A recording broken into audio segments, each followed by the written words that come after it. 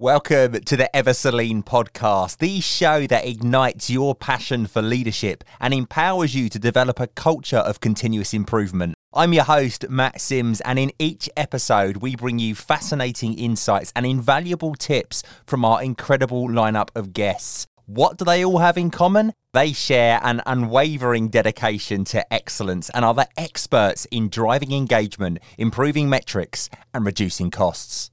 The Ever So Lean podcast with Matt Sims. You know it makes sense. This episode is sponsored by Catalyst Consulting Limited. Catalyst Consulting exists to help people and organisations work better today and be ready for tomorrow. They have a rich history of igniting business transformation using business agility, lean, Six Sigma, strategy deployment, agile and change management. They can help you and your organisation to develop the skills necessary to work and manage differently. To find out more, check out catalystconsulting.co.uk. Today, we are going to dive deep to understand what actually is lean. Why are we doing it? And what does it take to sustain a lean or a continuous improvement culture? These are questions that as an organisation, we should ask ourselves before we begin our continuous improvement journeys. Before you head true north, you need to understand why you're heading north in the first place. Then once you are heading in that direction, how do you ensure that you stay on course and sustain that path?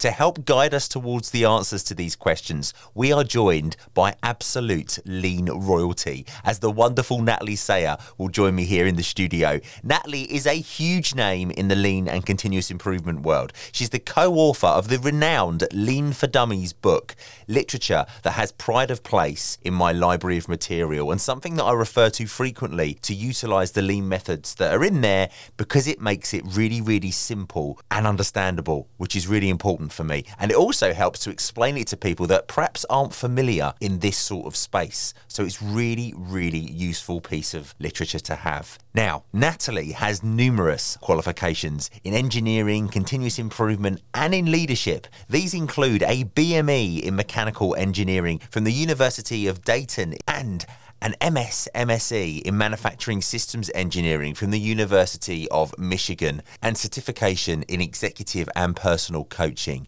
Now, during her career, Natalie has crossed multiple industries and supported to develop strong leaders everywhere that she's been. Now, most recently, Natalie is the principal and founder of the Blair David Company, where she helps leaders navigate through the VUCA world, the volatile, uncertain, chaotic, and ambiguous world, whether acting as a thinking partner executive coach, creating strategies, or inspiring teams, both in person or virtually, to help leaders to find a way forward and drive outstanding results. Natalie, welcome to the Ever Celine podcast. Thank you, Matt. I feel like I should have worn my tiara, if I'm lean royalty. You are royalty. You deserve it. It's great to have you here. I'm super excited to just dive in. There's so many interesting things going on in the world. And while the foundations of lean that we're going to talk about really haven't changed, the context in which we can apply them, the technology that's coming down the line with ChatGPT and the different AI things. While lean, you go back to the basics, you can always find a different way to apply the basics. Right, so let's kick off from where it all started then, Natalie. How did you get into this field? It's funny because you never really know where your journey is going to lead you. My first day of work as a 17-year-old newly minted high school graduate was in General Motors. And the first day I was there, I was from a little small country town. So, I'm in the big bag city in this huge manufacturing facility, and I was a bit in awe, but I wanted to set the world on fire. And the supervisor who I was supposed to work with was out of the country. So they put me in this lab with a guy named Mike, and Mike had to get out X number of engineering motor mounts that day, and I was to help Mike. I'd never seen a molding machine like this. I'd never been around it, but I was ready to learn and I was ready to do a good job. So Mike's like crusty. He'd been around there forever. He's like, smoked 8 cigarettes, as we were talking. And he's like, okay, this is what you do. This, and then hit the buttons and then pull it out and don't screw up. I'm like, can I see you do it one more time? Yeah, this, and this, hit the buttons, pull it out, don't screw up. And so I'm like, okay, I can do this. So he put me on a different machine and I'm like, okay, this, hit the buttons, pull it out, don't screw up. bad part. Oh no. So I tried again. I'm like, okay, I'm not going to say anything. I'm just going to figure out if I'm doing something wrong. So let me try it again. This, hit the buttons, pull it out. Bad part. I just told you, you screwed up. You're worthless. And so I'm like, I was either going to cry or I was going to yell at him. And so I'm like, okay, fine. You do the process on this machine and you tell me what I'm doing wrong. And because we only had so many inserts, they were engineering test parts. And so you really couldn't afford bad parts. So here he did, loaded it, hit this, hit the buttons, pulled it out. Bad part. That first day of work of my professional career, I learned that you don't blame only the people, you look for systemic causes. In that case, the platens were out of alignment. So before the rubber hit and filled out, it was curing because there was air getting to the rubber. And so I don't care how many years experience you would have had, you would have made bad parts until that machine was fixed. That's incredible. What did he say? Thank you very much. I don't actually remember. I don't remember an apology or anything along those lines, but it stuck with me of how you treat people is important. How you teach people is important. How you engage people is important. And so I can actually say my lean journey started before it was ever called lean and on the very first day of work. Then later, about 7 years later, my division of General Motors started down the path. This was about the time that GM and Toyota partnered to create a facility called NUMMI out in California. And so we called it synchronous manufacturing. If you looked at our roadmap of synchronous manufacturing, it looked like the Toyota production system. And so I was in a group. My very first full-time job after my co-op experience was a group called Synchronous Improvement, and it was synchronous manufacturing, statistical methods. I remember when my cohort, Terry, was like, look at this, Natalie, check this white paper out. It's called Six Sigma. These Motorola people are doing something interesting. It was totally not the consulting stuff that it turned into, but it was a different way of looking at, how you use statistics, how you design things so that you never fail. It was based on Bandit Pager, that particular case study.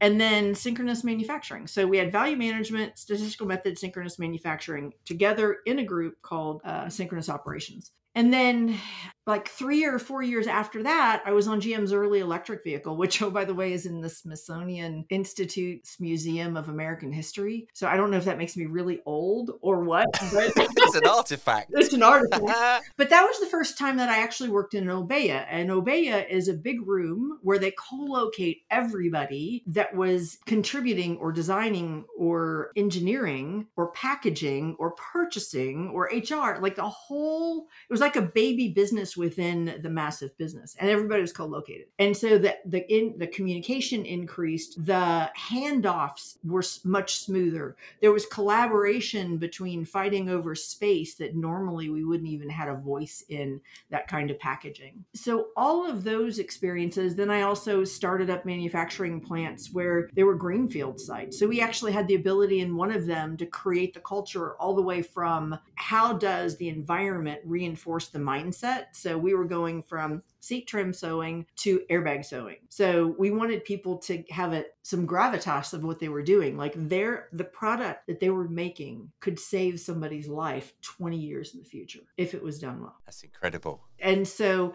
then from there, I went and we did a brownfield changeover from reaction injection molding to airbag sewing and assembly. That project actually won a President's Award for GM. And we had the ability to take a look at dock-to-dock flows. Like, where does everything come in? Where is it stored? What are the supermarkets? What makes sense? How do we get people to work with both hands and not just one? Because people are, one-hand dominant most of the time. Yeah. So it was really interesting to look at all of that. And then later I went out on my own. My current business, it's always been around people, process, and culture. And the people culture part has become the forefront in the last probably 8 years of my business. But along those lines, or along the way, I met a guy named Bruce Williams, who was the co-author of Six Sigma for Dummies.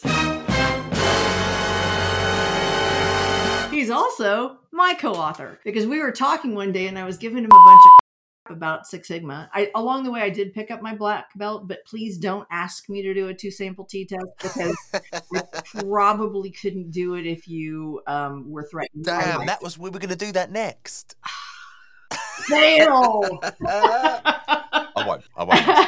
Bruce and I formed a friendship, and he's like, hey, I've been in talks with Y Leader Right, Lean for Dummies. This is before the two were combined into something. And he's like, I didn't realize how much you knew about lean. I'm like, oh yeah, totally get this. And one of the things I've been recognized along the way of is being able to express things in very practical or very sensible examples. So a dummies book is designed so you can dive in anywhere and get what you need fast, and in a way that's written not at a super high academic level. It's for the common person to be able to learn. And a dummy is the uninitiated. Dummy isn't a stupid person, right? So if you don't know what you don't know, here's a reference to help you learn something. So that was the whole genesis of the Lean for Dummies. I'm a dummy because the level that it's pitched at is exactly I get it and I understand it. Yeah. And when you first come into a continuous improvement world, it can be really scary. You get these textbooks that have got all of these formulas in them and all this really hard stuff. Lean for Dummies isn't like that. It's super clear. And that actually was very intentional. You talked about before some of the things that you've experienced and like, oh my gosh, how could this be improved? Because you see it everywhere. The publishing industry could actually use our book. I think I told you a story before when we were talking about cover art, like something as simple as cover art. How long do you think cover art should take? It's one picture. Yeah, minutes. Minutes. 2 months. 2 months.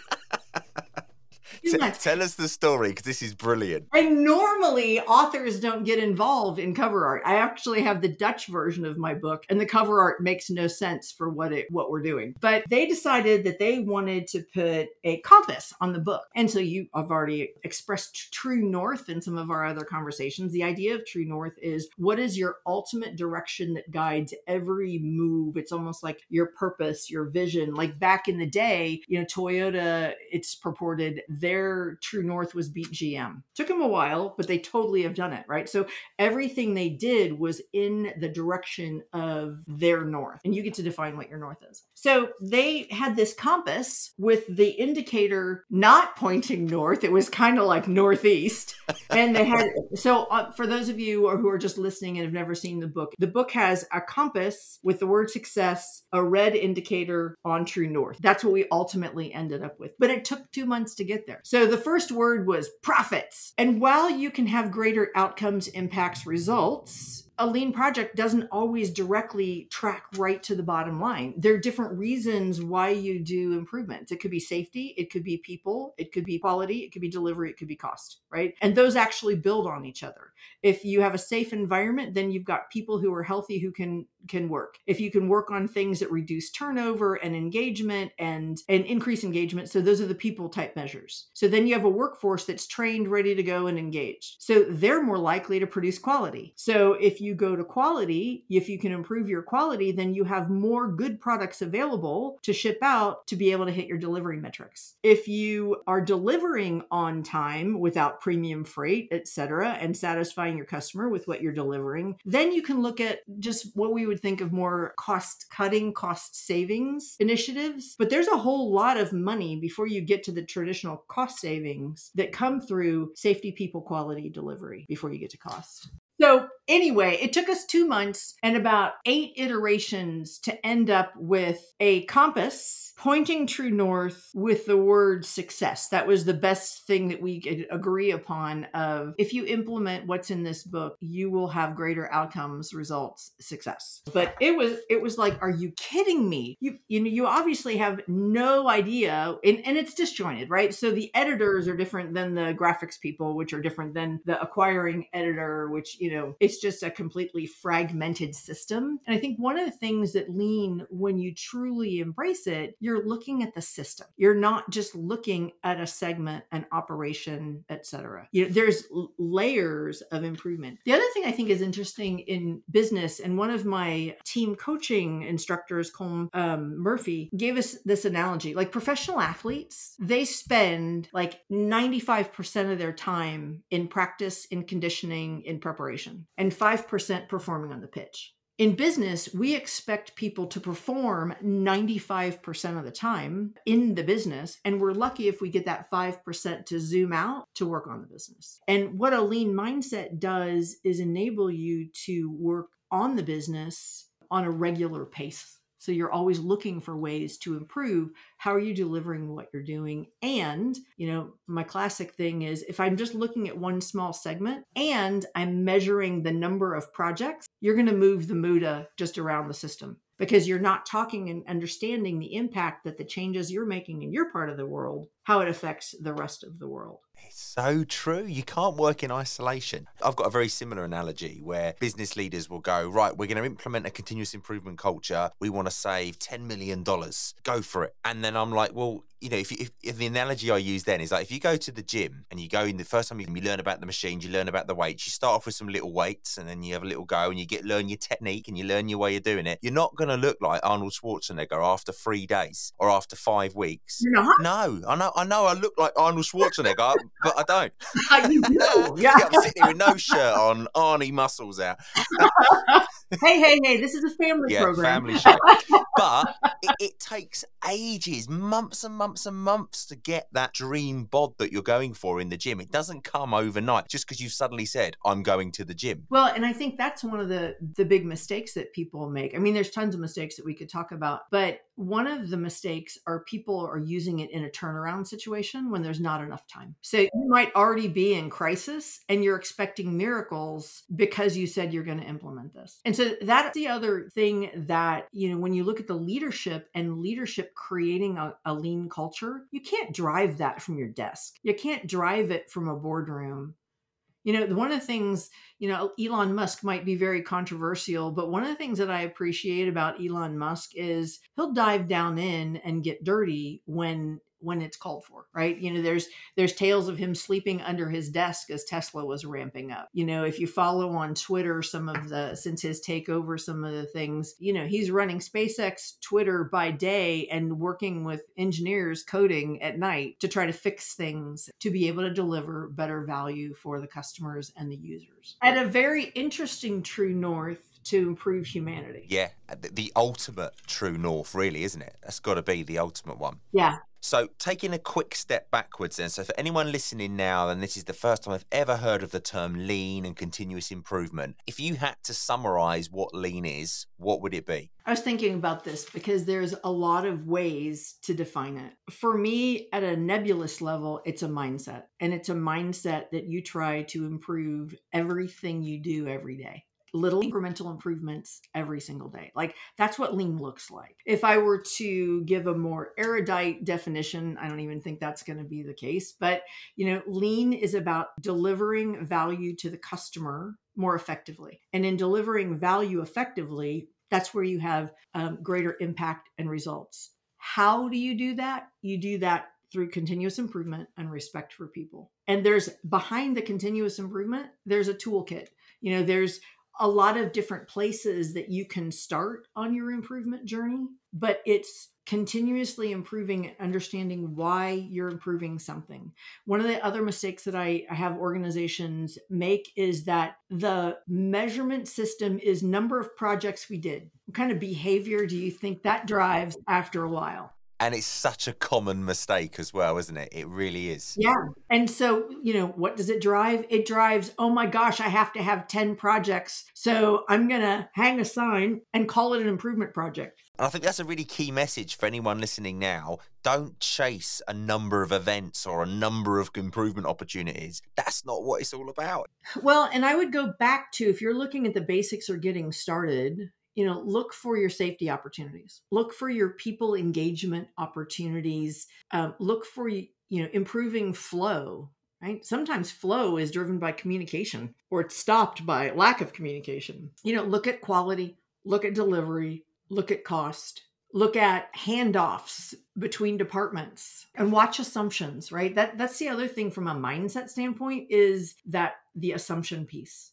I have one of the projects that I did several years ago, we were looking at it was like a medium size, maybe 100 million in US in sales. And we were looking at order receipt to collecting the money, that whole process. And we had all of the different departments there, including IT, who had the influence over their homegrown system. And there was this one person, well, we can't do that. We can't do this. We can't do that. And it's like, so there's the mindset, right? The mindset is going to drive your behaviors and choices, which then will drive your actions, which then ultimately will drive your results. And so it took a group of people to help refocus this one person. So we said, okay, give us an example of something that really bugs you or slows you down in the process. And the way they did commissions, this was still, in the 2010s, wasn't that long ago. This person was still using paper atlases with zip code maps, because the way they did commissions was based on the zip code of the salesperson, not the zip code of where the order came from. So she had to do this manual thing like 100 times a day to convert. And I'm sitting there going, why can't there just be a table that makes that conversion for her based on the salesperson on the order? Oh, I was told we can't do that. And the IT person's going, who told you that? They told me that. The ubiquitous they is the biggest stopper to progress. They. And so overnight, the IT person wrote a conversion table, and that saved lots of frustration, turned this very negative person into a believer of there are things that we have the ability to change, and probably saved 2 days worth of work that other stuff wasn't getting done because of the laboriousness of this highly manual off-system process that was part of the system. So that engagement piece with people is one of the best parts, is my belief anyway. You tell me if I'm wrong. One of the best parts of a continuous improvement culture is that engagement with the people. They're going down, they're doing the Gemba walks, they're having the conversations, and letting people be part of finding solutions to everyday problems. Absolutely. You talked about a Gemba walk. For those of you who don't know what a Gemba walk, Gemba is the place where the action happens. And it's actually going with a fresh set of eyes to look for opportunities and to also spot anomalies, right? So I have a leader that I worked with, and he gets to his location. He runs 3 facilities. He gets in about a half hour before everybody else. He gets his coffee and he walks around and he looks. He calls it his coffee kata. So it's his routine every morning where he looks. Did the trash get empty? Let's start with the basics. If you can't master the basics, you're never going to create a sustainable culture of lean, because to set it up is easy. To sustain it is hard work. It's not difficult work. It's hard work because it requires discipline. And so if something is not being sustained, then that causes you to go back into a PDCA cycle, plan, do, check, act, adjust, to say, what is getting in the way? Are people not trained? Is this not the right solution? Have conditions changed? Is the context changed? But when you go on that Gemba walk and you look for anomalies. And then in that starts having you ask why. There was a thing that Taiichi Ohno used to do, which was an Ohno circle. And he would require you to stand without moving and doing nothing else for X amount of time, like hours, to see and to learn to see what you're looking at and to learn to spot waste and nonconformity. I've never heard of that. What's that, an Ohno circle? So Taiichi Ohno is one of the key founders of everything that now became known as lean. He was instrumental in Toyota's reclamation after World War II. So I converted it to something that in our current culture might be still difficult to do, but I call it a 10 at 10. So you pick a spot, 10 minutes standing at 10 o'clock. So you can put a routine to it. You can mix that up if you want. But for the leader I was working with, Friday's 10 at 10 was something that they started with. No phones. Put your electronics away. You're there with paper and pencil and you're just looking. You're looking for questions like, why did they take 10 steps? Why is that located here? Why is this person working twice as fast as this person? What is the line balance here? What are we trying to do? Where is quality delivered in? And you just sit there and you ask, you come up with all of the questions, and those questions then can be taken to the team to say, how can we improve? Here are some things that I noticed. What else can we do differently? I was always taught when I first started out, never describe a problem, sketch a problem. Take a pen, take a piece of paper and sketch it out. So you're really getting down what you can see. And by sketching it, you can do that. There's a tool called spaghetti diagrams, which are just that. You might track one, if you're, let's say, at a distribution center or a manufacturing facility where people travel, you can just use different color pens to map the travel of each person in a designated area. And then, it looks like a plate of spaghetti by the time you're done, unless it's, unless you have the flow, kind of working towards that triangle flow where it's paced and laid out so that one person can run multiple things with no interference. It just becomes like a triangular walk. I love that tool. That's such a good tool to use. Are you ready to elevate your team's ways of working?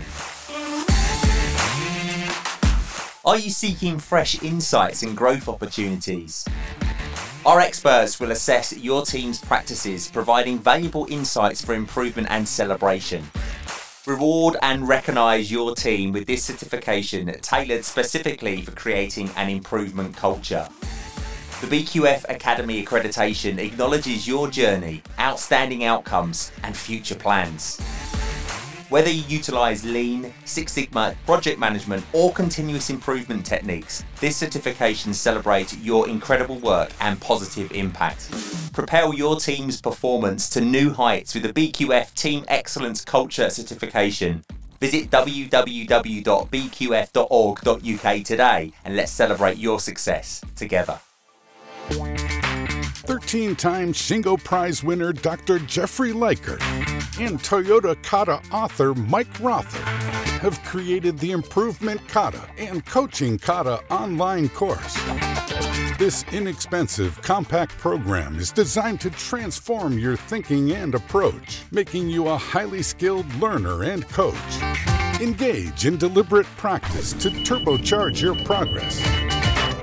You also get lifetime access to the materials, including all of the bonus interviews. Why pay up to 10 times the price elsewhere, listening to some consultant, when you can gain direct insights from the masters themselves? Skip the rest and go with the best. Join us today and embark on your journey to excellence. Just click on the link below to start your journey.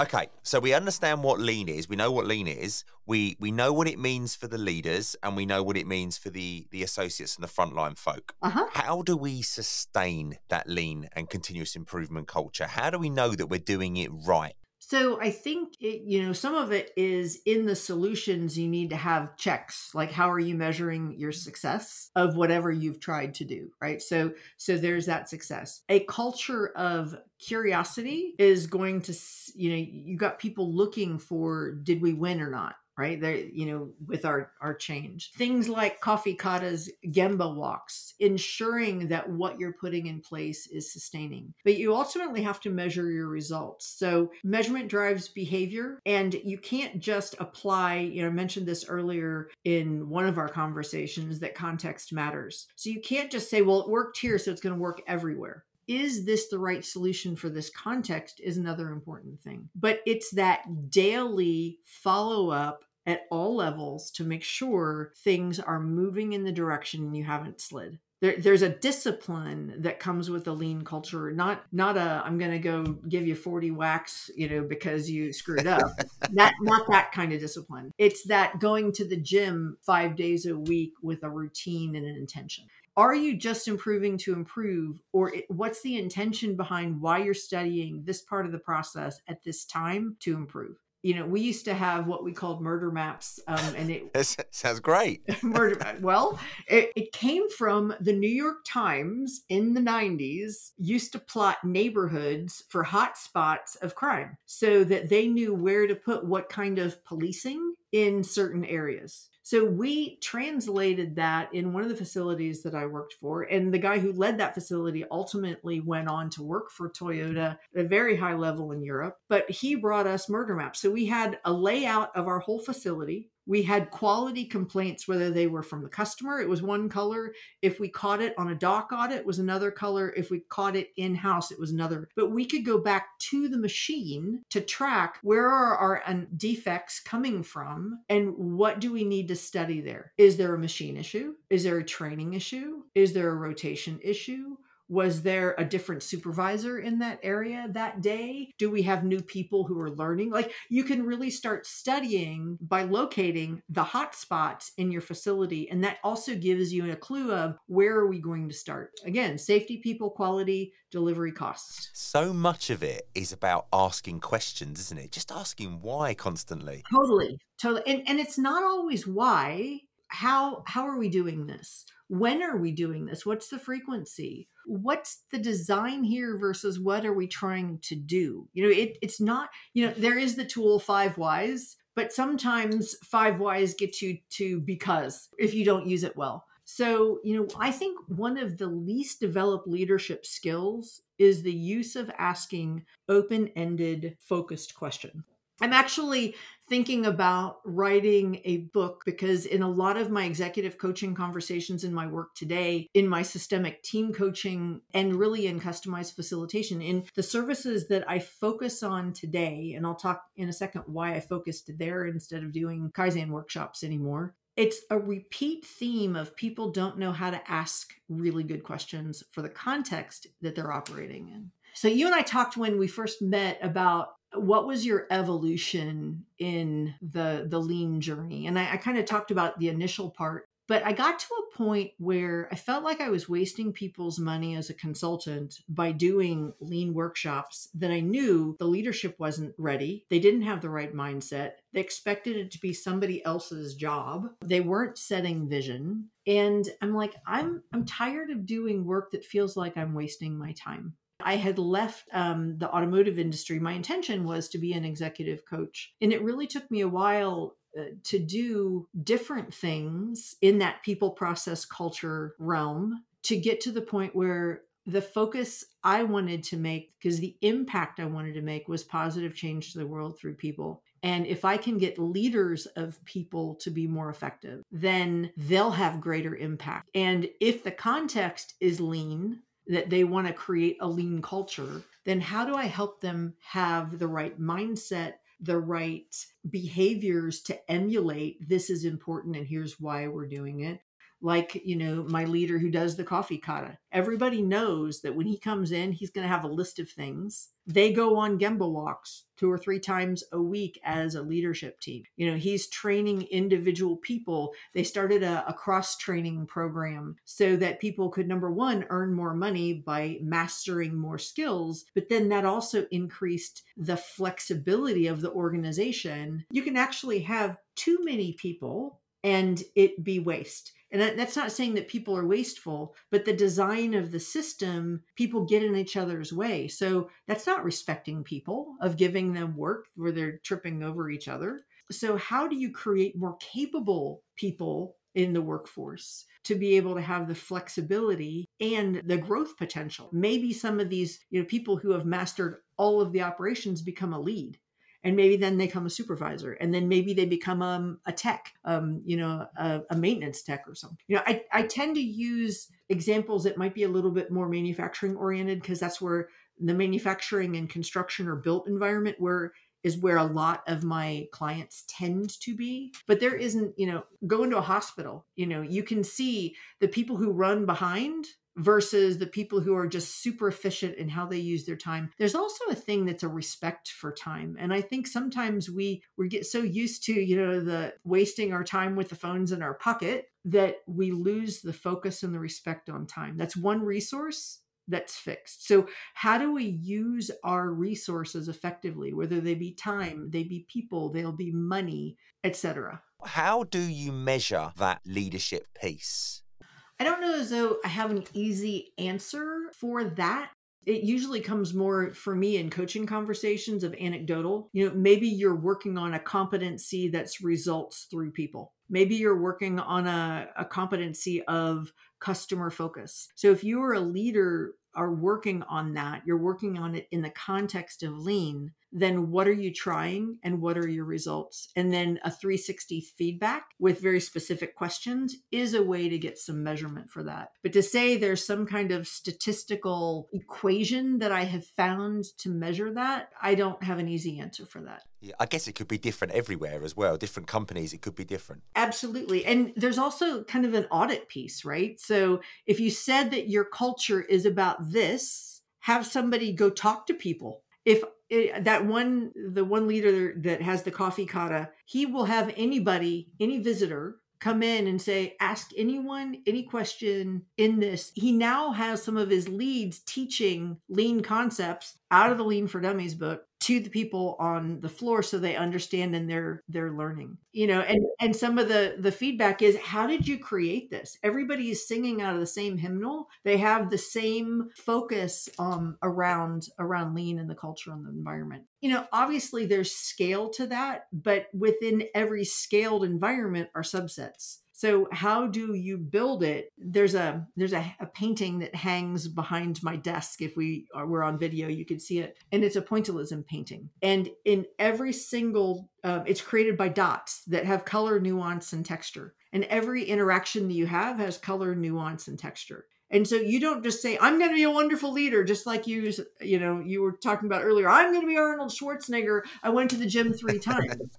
It's the color and the nuance and the texture of every interaction that you have with every person that starts building the culture. And so are you building, I've used this analogy before, are you building the art that you want? And if not, then what's missing? Is there perspective that's missing? Because sometimes you're so blind to your facility, you need outsiders to come in to give you a different look. Is it a skill you haven't honed yet? Or are there tools and techniques like you would find in the Lean for Dummies book that you haven't yet mastered? And if it's not there, then there's a possibility that there's a misalignment between what you value and want to deliver and what the customer expectation or a stakeholder expectation might be. And so therefore, the customer is not getting the value they want. Your leadership art then therefore is probably an ink blot Rocher artwork.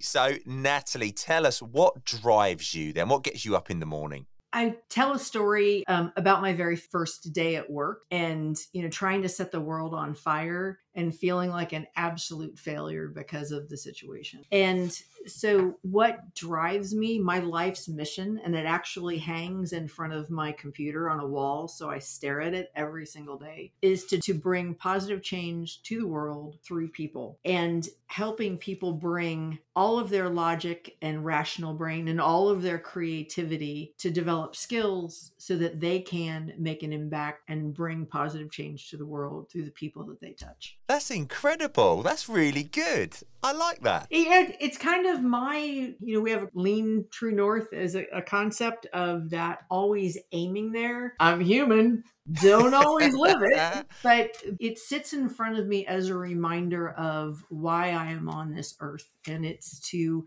truly bring all the gifts and talents that I have, all the lessons that I've learned over time to help other people unlock their lessons, their gifts, and their story. Do you know what? We mentioned this when we was doing the prep for the show, but if we put your career path as like a linear line, so you started off, on day one in the manufacturing line, then you've gone all the way through this lean journey and you're now thinking in this lean leadership way, in this inspirational way. I feel like I'm following that line right behind you. Yesterday, I was really lucky. I got to be a guest speaker at a lean event. I saw that on LinkedIn.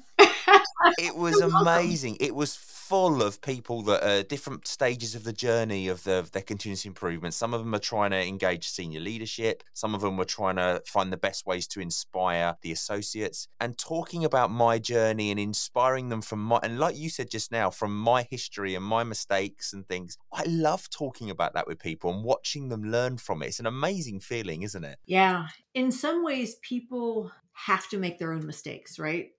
When I went into business for myself way too many years ago, I learned everything. And just because I learned it theoretically, I still made 90% of the mistakes that they said do not make.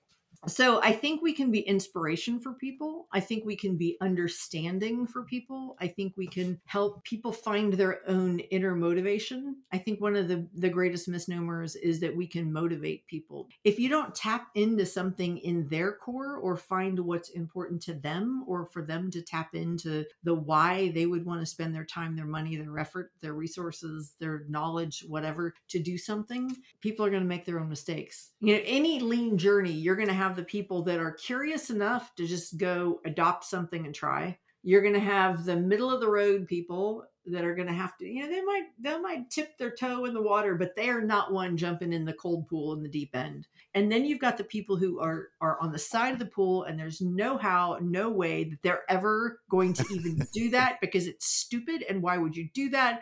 And we've been this year. Here's one of the problems of me being in continuous improvement for as long as I have. There's like a jadedness that comes. It's like, okay, what are we going to call it this time? It's the same thing we've been trying to do since Deming was back at Bell Labs and through World War II reclamation, and nobody here would listen to him. So he found an audience in Japan rebuilding post World War II. And then they didn't have extra that through, there's the whole necessity is the mother of invention. They didn't have resources. They didn't have, they were rebuilding from war. So it's really interesting on how do you bring people with you when people are in different mindsets, different places, and different stages. Yeah, it inspires me listening to you. It really does, Natalie. I just feel like I want to better pick the phone up to you and go, Natalie, what would Natalie do? Anytime, Matt. So you caused me to think of early in my career, I was on site. And when I went on site, I hated those people I'm from corporate, I'm here to help. You're never there to help, and they're the same people that would work short days and then go out on boondoggles and, drink too much, eat too much, or whatever. I hated that reputation of person, not somebody I'd ever want to be. And so for me, I would make sure, if not every day, because I have worked more than 24-hour shifts before, but I'm not super effective after I do that too many days. So I would make sure that if I was somewhere for a week, that I would speak to people, connect with people, ask them about what they saw that could be improved. If it was a 3-shift operation, I hit people on all 3 shifts, because a lot of times the communication between shifts wasn't there. Depending on who had the idea, I could actually be a voice for an idea that if it were to come from the person who said it, there's already a story written in the organization about that person. They're a whiner, they're a this, they're a that. And so when you're trying to shift the culture to a lean culture, you're going to have naysayers, and you have to overcome stories that were written before you ever tried to write the chapter of the book that says our lean journey. On that note, yes, should we have some fun? This is the part of the interview I'd be scared of, Matt. Yeah, this is the bit I'm most scared of as well. It's very technically challenging. So we will have 60 seconds. Yes. And I'm going to fire you some really weird and wonderful questions. Okay. And then you need to not answer yes or no. So you cannot say yes or no. What about maybe? Okay.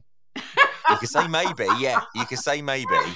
Let's see if you can do it under pressure, because this is quite tricky. All right. So let's get 60 seconds on the clock. Right, 60 seconds are on the clock. We are ready to go. Natalie, do not say yes or no. Have you ever told an outrageous lie to a child? No, but I know. That was brilliant. Why didn't even look 60 seconds? It's really hard. Hey, let's do a PDCA. Yes, let's do that. Let's do a 5Y.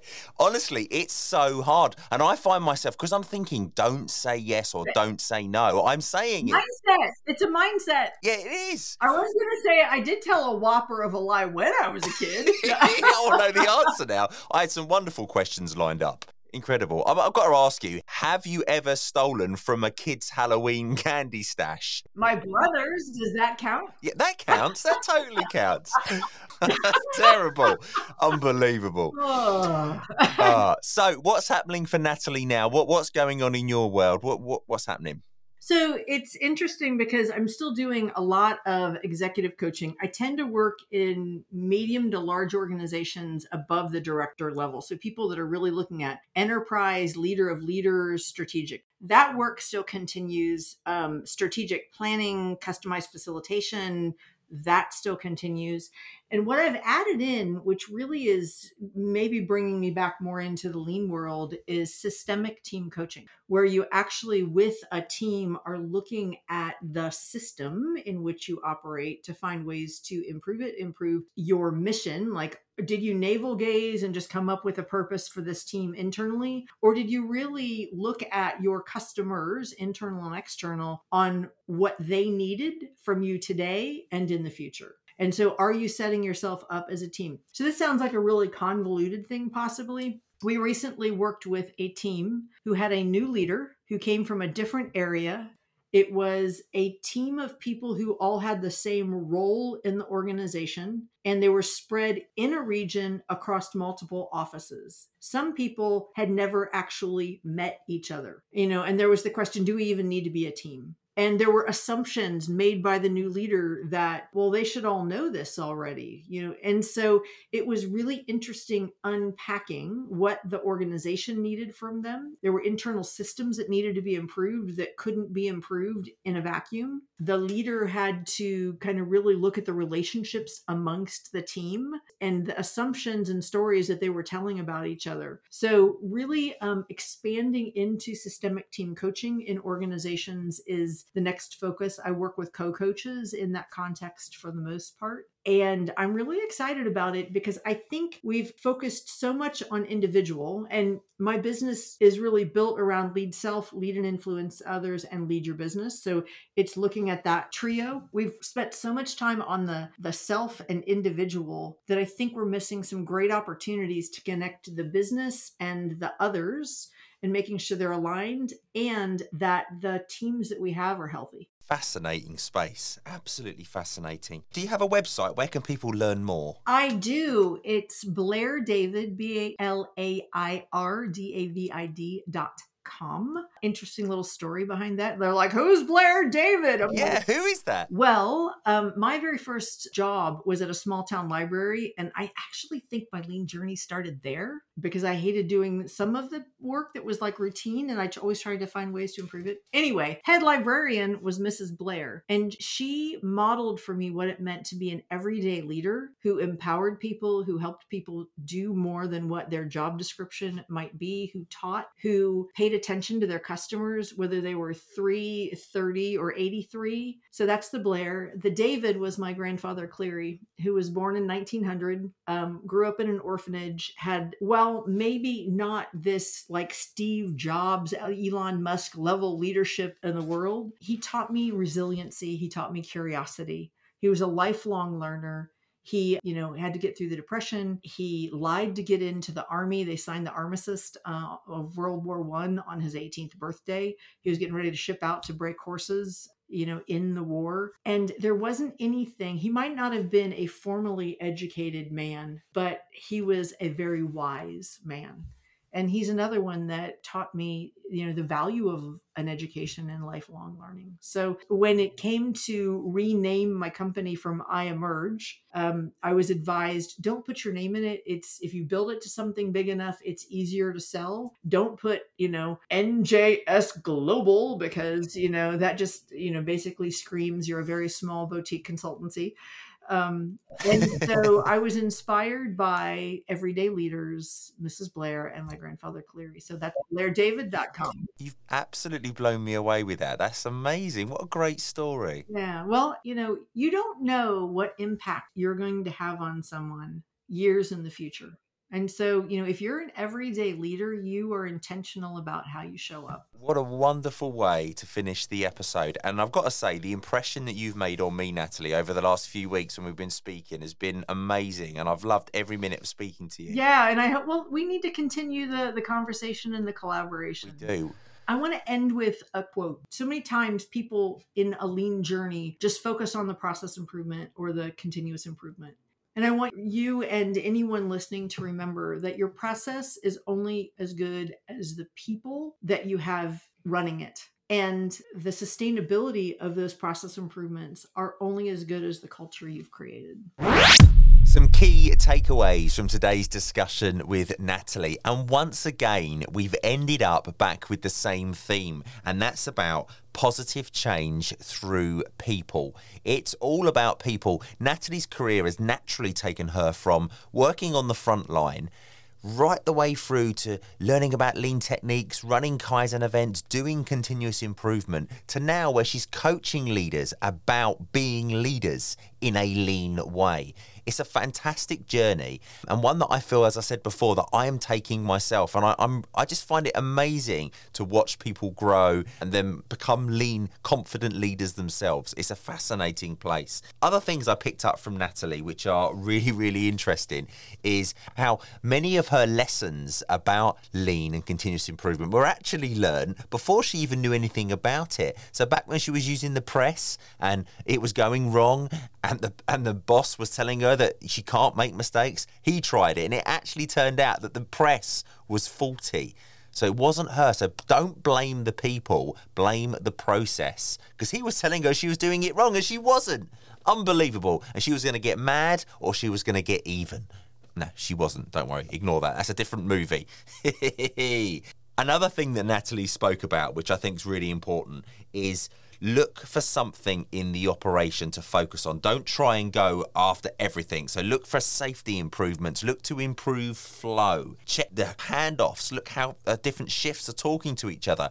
All of these spaces are common in most operations, whether it be between departments, whether it be between buildings, whether it be between process paths. There's these handovers. Are they communicating with each other?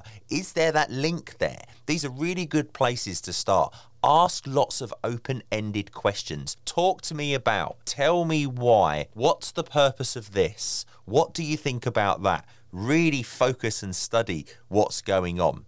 Because sometimes our eyes don't tell us the full story. Our brain is very clever at filling in the gaps for us. And sometimes those gaps aren't actually what we're seeing. So as I referenced before, when I first started out on my continuous improvement journey, I was always encouraged to sketch the problem. Because by sketching the problem, you could really see what it was. You really understood what the problem was. And also, there's no language barriers in a sketch. There's no words to translate. A sketch crosses every single language in the world. It even works for Martians, so I'm told.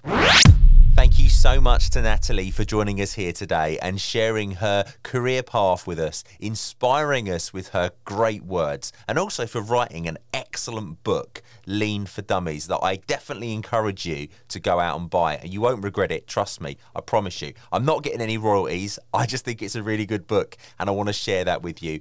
Natalie's mind really is a treasure trove of gifts that I think I could pick for ages. And I'm definitely going to be taking her up on that offer of keeping the communication lines open in the future. If you like the sound of today's show and would like to hear more, please subscribe and follow the Ever So Lean podcast at eversolean.com, where you will also find episodes that you may have missed. Also, if you're on the socials, search for the Ever So Lean podcast. Give us a follow and let me know of your lean efforts, because I would really love to hear them. Thanks so much, and I'll see you on the next episode. And don't forget, Ever So Lean, you know it makes sense. The Ever So Lean podcast is researched, produced and recorded by Matt Sims. Visit eversolean.com to find out more.